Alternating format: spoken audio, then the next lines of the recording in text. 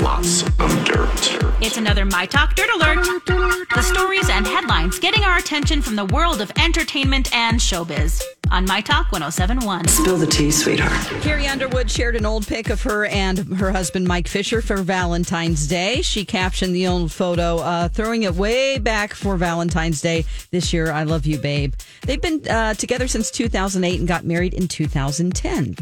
Recently, DoorDash announced that the company will fine McDonald's for late orders. The reason is that DoorDash will be raising rates for McDonald's stores that make drivers wait more than 4 minutes after arriving to pick up an order. This is due in part to the amount of money DoorDash loses because of refunds from McDonald's orders. The previous rate was 15.5% and can jump up to high as 20% starting in 2023 on late orders. They could also talk to Chipotle as well. That would be great. Fargo is returning to FX for their 5th season.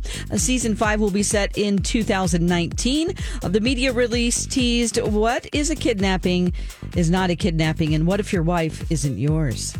That's the latest dirt. More stories like this at mytalk1071.com, or you can find them on our app. Okay, appreciate the info. Dirt Alert updates at the top of every hour. Plus, get extended Dirt Alerts at 8:20, 12:20, and 5:20. Be back in an hour. Okay.